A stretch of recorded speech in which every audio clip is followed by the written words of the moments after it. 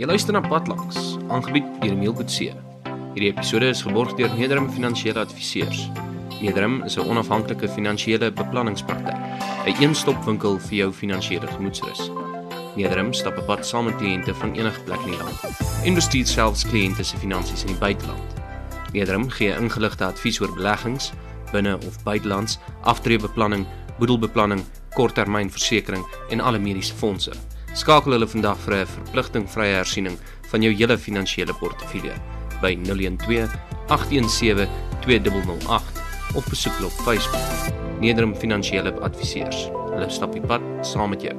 Hierdie episode is ook geborg deur Roadtrip RSA, die enigste slimfoon toepassing wat Suid-Afrika se besienswaardighede op jou foon se skerm vertoon. Laai dit gratis af op Google Play Store vir Android-fone of op die App Store vir alle Apple-fone. Roadtrip RSA sê jou presies wys waarom 'n besienswaardigheid enige plek in die land vind en wat die betekenis van die besienswaardigheid is. Ontdek Suid-Afrika se erfenis met Roadtrip RSA.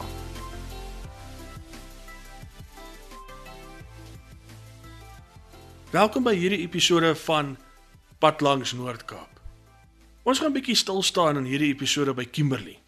Nou as 'n mens dink aan Kimberley, dan sal 'n mens seker verwag dat 'n mens wil graag die groot gat gaan aanskou, die grootste en diepste mensgemaakte gat in die bodem, of kom ons sê liewer die kors van die aarde. Of dalk wil mens bietjie gaan rondloop by die McGregor Museum, of selfs jou onder Dead Memorial gaan kyk met Long Sissel, die grofgeskit wat so langs die monument staan. Maar hoeveel mense was al by die Pioneers of Aviation Monument? Ja, die monument staan presies bekend met sy Engelse benaming, en dit is waar Suid-Afrika se eerste vlieëniers opgelei is om gekwalifiseer te word as vlieëniers. Nou as 'n mens terugdink aan die tyd van die begintyd van aviasie. Ons het hier op eensgesindheid so in Maart maand in 2018 'n paar artikels die lig laat sien oor die beginjare van Suid-Afrikaanse lugwese, hoe ouens soos Admiral Weston bietjie rondgespeel het met die idee om sy eie vliegtuig te bou, en hoe daar sweeftye by die Howick Falls gebruik was. Maar die idee om 'n professionele vlieënier te word met opleiding deur 'n instrukteur, daar moet 'n mens by Kimberley gaan stop.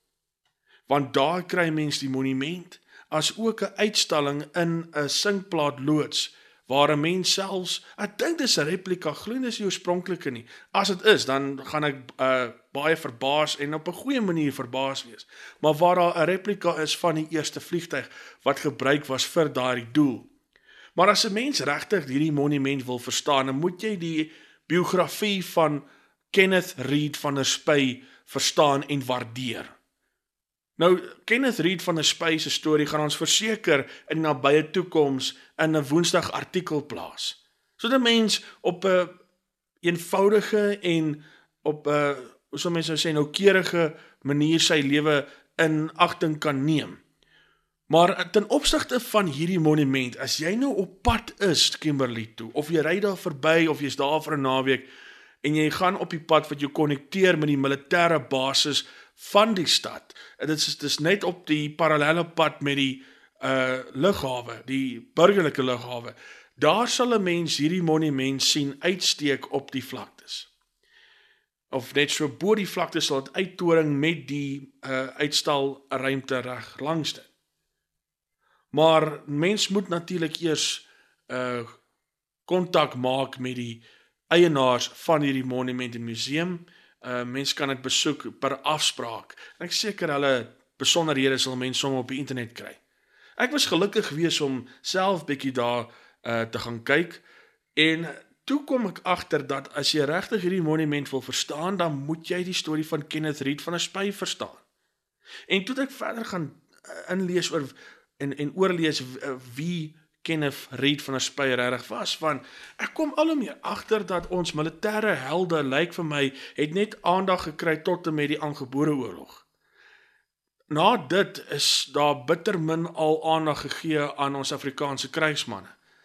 Natuurlik sal party mense weet wie was Sailor Malan en wie was Dan Pienaar, en dis seker maar 'n groot hoop om te weet, iemand weet wie is generaal Brink. Maar wanneer dit kom by ons vegvlieëniers, dan kan 'n mens seker sê, wel baie mense sal weet wie is Andrew Beauchamp Proctor. Ons op Eensgesin het ook 'n artikel oor hom ook so in Mei maand die lig laat sien, omdat sy laaste rusplek in Mafeking van alle plekke is. Maar was daar ander vlieëniers? Want sekerlik die Duitsers het ook al agtergekom dat hulle Eerste Wêreldoorlog vlieëniers is nie net die Rooi Baron nie. En daar moet meer wees as net die een enkele bekende of populêre figuur. En in Suid-Afrikaanse lugwese moet 'n mens verseker die naam van Kenneth Reed van der Spy noem, wanneer jy praat van die pantheon van ons vlieëniers, die wat vegvlieëniers was en die wat burgerlike vlieëniers was. En voordat ek bietjie gaan deel oor wat ek gesien het by die Pioneers of Aviation Monument, dan wil ek graag net gou 'n bietjie fokus op wie was Kenneth Reed van der Spy tot en met die dag toe hy van hierdie einste plek suid van Kimberley sy, sal ons nou sê, toekenning of sy graduasie gekry het om nou gesien te word as 'n opgeleide vlieënier. Nou, Kenneth Reed van der Spy was gebore in 1892 in Stellenbosch, toe het nog geheet het as die Kaapkolonie onder die Britse beheer, onder Britse beheer, toe die Kaapkolonie nog 'n kolonie van Groot-Brittanje was. Stellenbosch klink na 'n baie aangename plek om jou kinderjare te spandeer, maar net so voor die aangebore oorlog in 1899, toe kry Kenneth Reed van der Spy se pa die idee dat hy nou wil oortrek na Pretoria toe.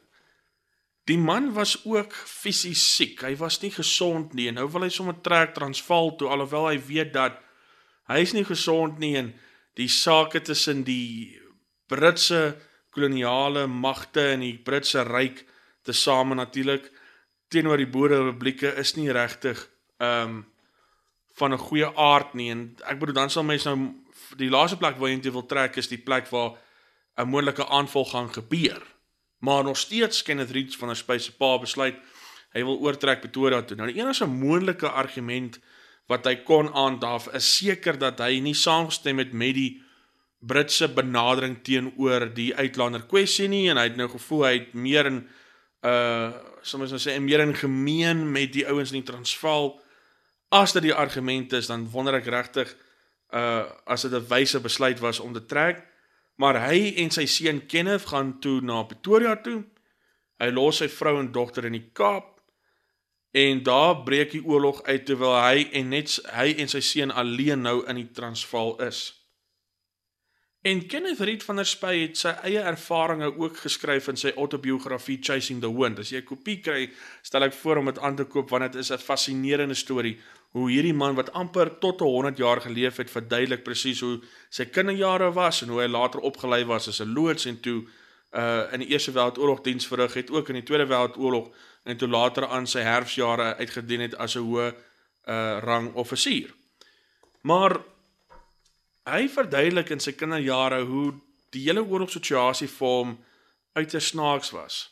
Hy kan onthou hoe hy eers die vierkleur, hulle het sulke, sal mens nou sê, linte gehad, wat die vierkleur so kleure nou verteenwoordig het, so hulle het 'n rooi lint en 'n wit lint en 'n blou lint en 'n groen lint gehad, en dan hulle hoedens vasgemaak om te wys dat hulle is ondersteuners, hulle staan in solidariteit met die Transvaal teen die Britse aanvallers. En die eerste maande van die oorlog was daar spanning, maar vir hom as 'n jong seentjie het dit nie vir hom te erg getref nie. Hy het na skool en na kerk het hy en sy maters daar op die randjies van Pretoria gespeel en gemaak asof hulle boere is wat nou besig is om te soek na klomp kakies. En hy het ook vertel hoe hy agtergekom het dat die volwassenes het maar saggies gepraat oor die oorlog, veral as daar 'n geveg was, en al was die sukses aan die kant van die Boererepublieke gewees, het hulle die aanslag fisies en persoonlik gevoel. En toe die Britse magte Pretoria inneem 5 Junie 1900, toe was hy gevra om sy 4 keer lint van sy hoed af te haal. en glad nie enige solidariteit te vertoon teenoor die boerepublieke nie. Wie dit vir hom gesê het, was seker sy pa. Ek neem nou maar daar aan, van watter ander figuur sou vir hom gesê dat hy dit nie moes doen nie. Maar toe kom hy agter hoe hy geld kan maak uit hierdie Britse soldate uit, want elke Britse soldaat wat natuurlik 'n souvenir terugvat huis toe. En hulle toe ou Transvaalse munte het hulle toe nou maar verkoop as 'n souvenir aan die Britse soldate. Al is dit nou maar 'n shilling te kry vir 'n penny. Dis net iets sodat die Britse soldaat kan wys hy was daar en hy sien hierdie souvenir as die aandenking van die feit dat hy deel was van die mag wat die stad ingeneem het. Maar toe die oorlog verby is, toe is Kenneth van der Spy weer met sy moeder en sy suster verenig. Van der Spy was nie in 'n konsentrasiekamp gewees nie. Hy was wettiglik nie 'n Transvaalse burger nie. Sy pa ook nie, want hulle kom van die Kaap af, so hulle was gesien as koloniale burgers, en omdat hulle nie deel gevorm van enige kommando nie, het hulle dus ook nie enige oorlog verklaar teenoor koningin Victoria of dan die opvolger haar seun Edward nie. Maar Kenneth Reed van der Spy se pa het dalk die oorlog oorleef, maar sy siektes het hom toe ingehaal en hy is in 1903 oorlede. Sodoende moes Kenneth nou maar begin die paas figuur word in die huis, jy weet die manlike autoriteit, en hy het toe besluit om te begin werk sodat daar 'n inkomste kon wees vir die familie. Sekerlik was dat iets wat hulle geërf het, maar in 'n post-bellum era was die geld ook nou maar nie so goed genoeg gewees om iets behoorlik te kon koop nie, of deur 'n maand aan die lewe te bly nie. En 'n 11-jarige seentjie begin toe te werk in 'n kantoor, jy weet gewone bodewerk of basiese werk waarvoor jy nou nie 'n groot hoeveelheid vaardighede nodig het nie. En na die tyd, in sy spaartyd, elke dag het Kenneth van der Spy nou sy skool werk voltooi deur korrespondensiekursus sodat hy ten minste sy matrikulasie sertifikaat kon kry. En dit was natuurlik nie maklik nie. Ek dink nie ek sal dit persoonlik kon gedoen het as 'n mens nog soveel ure moes werk en tot die aand laat studeer en jy's 'n kind, jy's nog nie eens 13 nie. Bro, selfs die tradisies in die Joodse gemeenskap, 13 kry jy jou bar mitzwa en dan is jy dan word jy gesien as 'n volwasse man. Hier moet Kenneth kind alleen help om die pot aan die kook te hou en dan ook nog kyk na sy eie opvoeding. Dit is iets waarvoor jy jou hoed moet afhaal, maak nie saak van watter kant van die draad jy die storie sien nie. En toe hy nou later sy matriek klaar geskryf het, toe het hy aansoek gedoen vir 'n pos as 'n klerk, eers in die howe en toe later in die staatsdiens, en toe kry hy 'n pos om te werk by die weerbureau, as ook die sterrewag wat in Johannesburg geleë was. Daar is 'n paar sterrewagte in Suid-Afrika, een in die Kaap en dan was een in Johannesburg.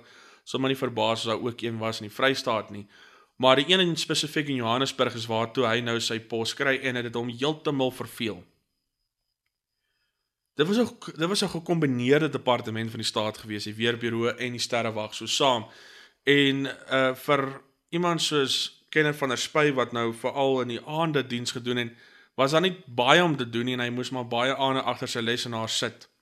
En dis toe juist een van hierdie aande waar hy so verveeld is, dat hy toe die Staatskoerant oopmaak, en hy sien toe daar's 'n advertensie wat sê, dat die Unie Verdedigingsmag, en die Unie Verdedigingsmag is in 1912 gestig, so hierdie koerant kom nou uit daai spesifieke jaar uit 1912, dat die Unie Verdedigingsmag vra vir belangstellende jong manne, wat skool klaar gemaak het, om aansoek te doen, om opgeleid te word as vlieëniers.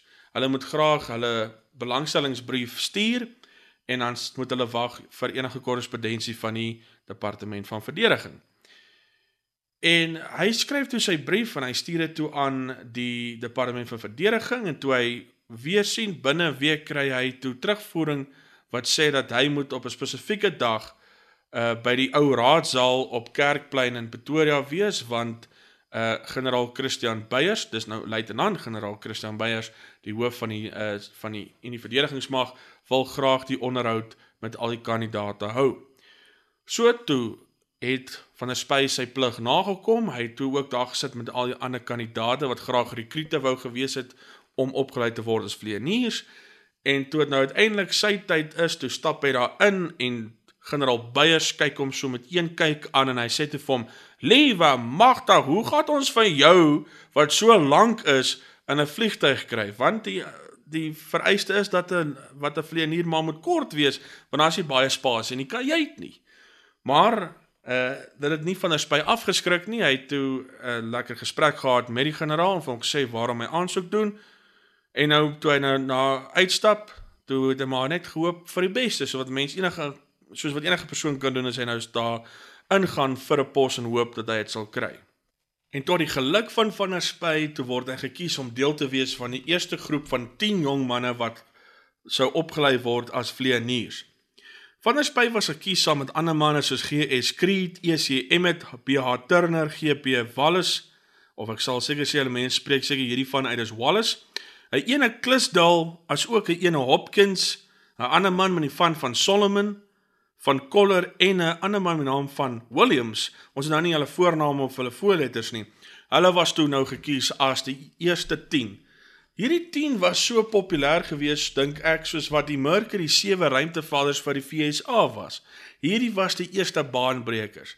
As hierdie ouens nie opgelei kon word nie, dan sou seker niemand kon opgelei word nie. As hierdie ouens wel sukses hiervan maak, het hulle sopas die moontlikheid geskep vir generasies van vlieëniers na hulle om ook opgelei te word. Wat hulle nie geweet het nie, is dat 'n entrepreneur met die naam van C. Compton Patterson wou presies die eerste vliegskool skep in Suid-Afrika. Hy was reeds 'n opgeleide vlieënier, en alhoewel sy vlieg daar nie verby was nie, het hy geweet dat daar is geld om te maak vir die staat wat jong manne wil oplei vir verdedigingsdoeleindes, as ook ryk burgerlikes wat graag ook wil opgelei word as vlieëniers.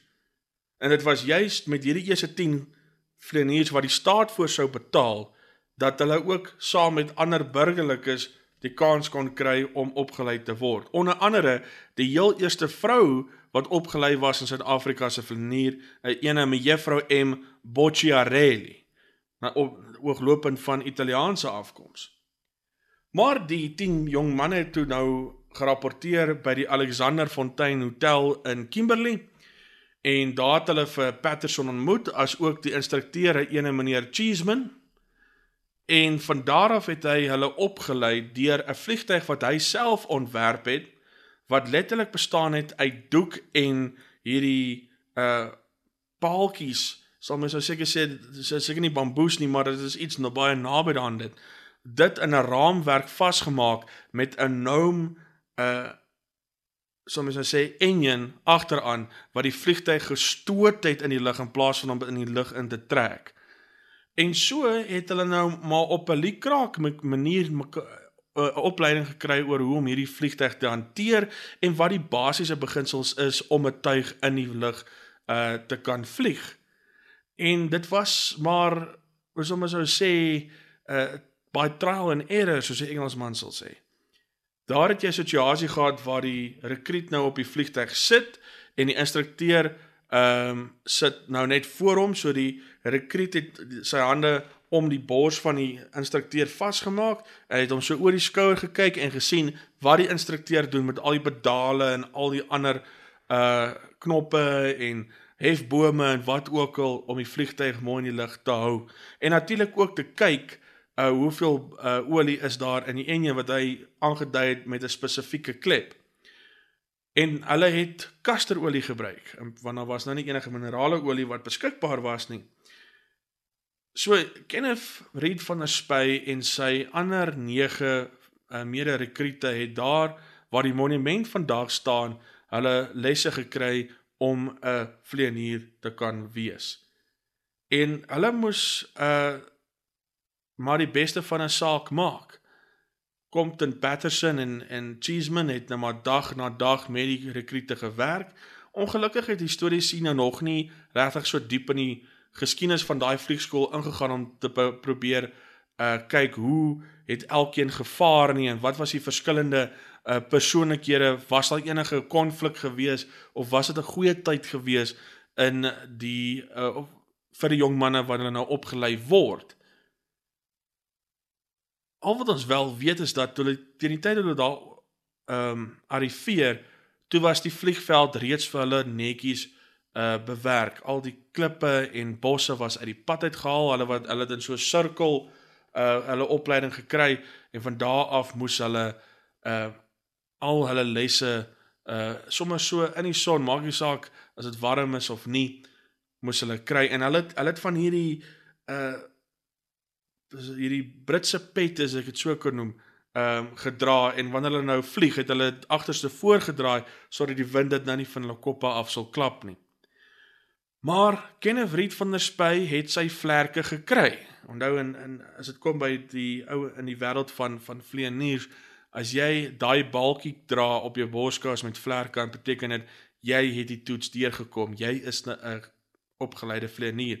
En Kenneth van der Spy het dit gekry, en binne 2 jaar breek die Eerste Wêreldoorlog uit, en die man word gebruik om te vlieg vir die doel om die Britse Ryk te bewaar, te beskerm teen die Duitse Ryk.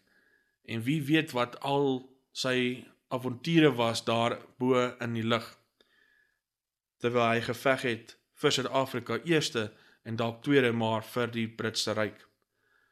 Maar as 'n mens vandag soontoe gaan en jy het toestemming om die monument te besoek, een van die gawe kerels daar by die Pioneers of Aviation Monument Museum maak vir jou oop, dan gaan jy die monument sien wat hiersel in die vroeë 90's opgerig is.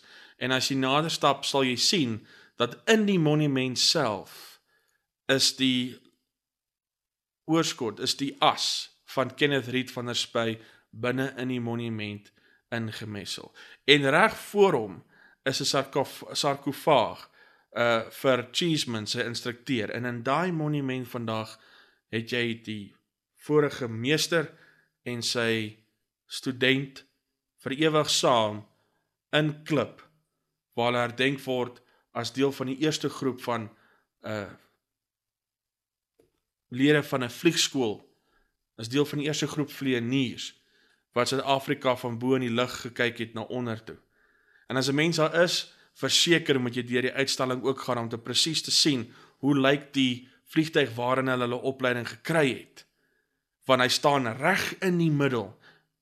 Dit is soos die Engelsman sou sê, die centerpiece van die uitstalling, waar 'n mens 'n goeie begrip kan kry oor hoe hierdie ouens maar met basiese middele moes regkom.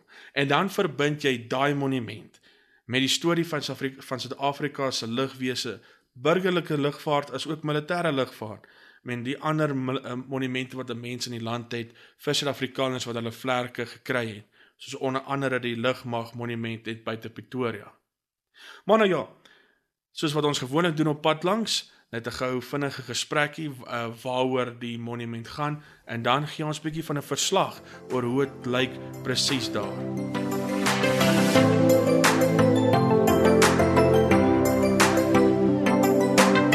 Ek staan net so suid van Kimberley op die pad wat 'n mens konnekteer met die plaaslike militêre basis, en as ook die pad wat jy vat na Bloemfontein toe. En reg hierso sal mens die eerste vliegveld in Suid-Afrikaanse lugwese kan vind.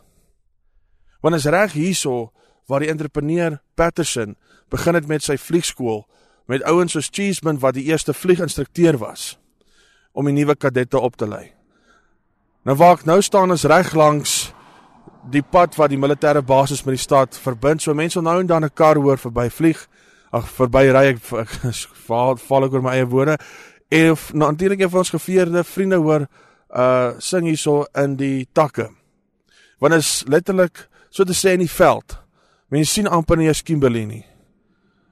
En dit laat my nogal tot besinning bring oor hoe geïsoleer hierdie vliegskool was. In die eerste jare sedert die ontstaan daarvan. Want in ons eerste 3 maande van bestaan het eensgesind 2 artikels die lig laat sien wat die geskiedenis van ons lugwese kortliks verduidelik. Waar het begin het aan Natal en toe later oorgeskuif het na die Vrystaat toe en toe hier in die Noord-Kaap en toe later mee 'n permanente setel gevind het in Pretoria. En nou hierso is die hoofstuk wat 'n mens kan skryf oor hoe het was toe die lugwese begin het in Suid-Afrika in sy Noord-Kaap afdeling. Want soos dit moontlik geraak het vir kadette om opgeleid te word op eie koste, sodoende kon Patterson en Cheeseman met die ondersteuning van die Louis Botha regering hulle eie vliegskool hierso in die middel van die veld feitelik begin het. En waar mens nou hierso daai geskiedenis reg in die oë kan kyk, kan jy die volgende verwag. Jy het een van die oorspronklike hangars, dis nou weer 'n stoorarea, waar jy die vliegtuie gehou het, waar die hele uitstalling is, wat 'n mens kan besigtig, wat vir jou die hele storie vertel, en die middelpunt van hierdie uitstalling is ek glo nie is oorspronklik, maar dink hy's 'n nagemaakte weergawe gebaseer op Patterson se planne, en dis waar die oorspronklikheid inkom, maar 'n Patterson 1911 tipe biplane, een van daai vliegtuie met die 2 vlerke, waarop hierdie kadette geoefen het. En dan reg langs dit is die monument vir hierdie pioniers van die lugwese, want dit is wat hierdie terrein genoem word, die pioneers of aviation, die pioniere van ons lugwese, soos wat hulle hier herdenk word. Dis letterlik die geboorteplek van ons Suid-Afrikaanse lugdiens, dis letterlik die geboorteplek van ons Suid-Afrikaanse lugmag. Dit is nogal vir my redelik interessant dat dit nie 'n hoe kan mense sê, dis 'n interessante, maar dis nie 'n populêre besoekerspunt, ongelukkig nie. Want as mense dit wil aanskou, moet 'n mens eers 'n afspraak maak. Dis maar ongelukkig hoe party van ons museums werk. Hulle kan eers besigtig word nadat 'n afspraak gemaak is. Hoopelik sal dit in die nabye toekoms verander met 'n permanente kurator wat hier gesetel is om enige gaste te kan ontvang. Maar as 'n mens na hierdie betonsuil kyk wat die monument uitmaak, dan is dit 'n merkwaardige monument, veral vir die wat ons lugwese se geskiedenis goed ken. Want die monument natuurlik herdenk die eerste kadette en die eerste instansie wat gehelp het om Suid-Afrika ook vlerke te gee. Maar in die monument self is die oorskot, want ek glo hy is veras, van Kenneth Reed van der Spy. Kenneth Reed van der Spy was een van die oorspronklike kadette wat hierso sy opleiding as 'n vlieënier ontvang het. En hy was hier met die opening van die monument, en toe reeds was hy 'n bejaarde en natuurlik afgetrede offisier. En toe hy in 1991 gesterf het, toe is sy liggaam, wel die as natuurlik hier geplaas. Maak dit die monument 'n grafkelder, 'n mausoleum? Ek glo so. En dan reg voor dit is 'n sarkofaag waarin die oorskot van Cheeseman, sy vluginstrukteur, lê. Kan jy jouself voorstel, kadet en later natuurlik gekwalifiseerde vlieënier met die vlieginstrukteur reg voor hom. Dis soos, ek weet nou nie as 'n student en sy voormalige professor in dieselfde monument begrawe sal word nie, maar dis letterlik wat hier in die gang is. En bo op die sarkofaag is die klippe wat op 'n klipstapel eens gestaan het, ter herdenking van hierdie eerste vliegskool wat bo op die sarkofaag geplaas word. So dit is nogal redelik 'n interessante ontwerp, is 'n interessante terrein in ons historiese narratief. En dit is net een van die interessante terreine wat mens kan vind so pad langs as jy in die Noord-Kaap ry. Dankie dat jy saam geluister het. Jy het geluister na Padlangs, aangebied deur Emile Coetzee en vervaardig deur Eensgesind Media. Onthou om aan te teken op een van ons verskeie klankleerkanale. As jy van hierdie episode gehou het, los ook vir ons 'n review op Facebook.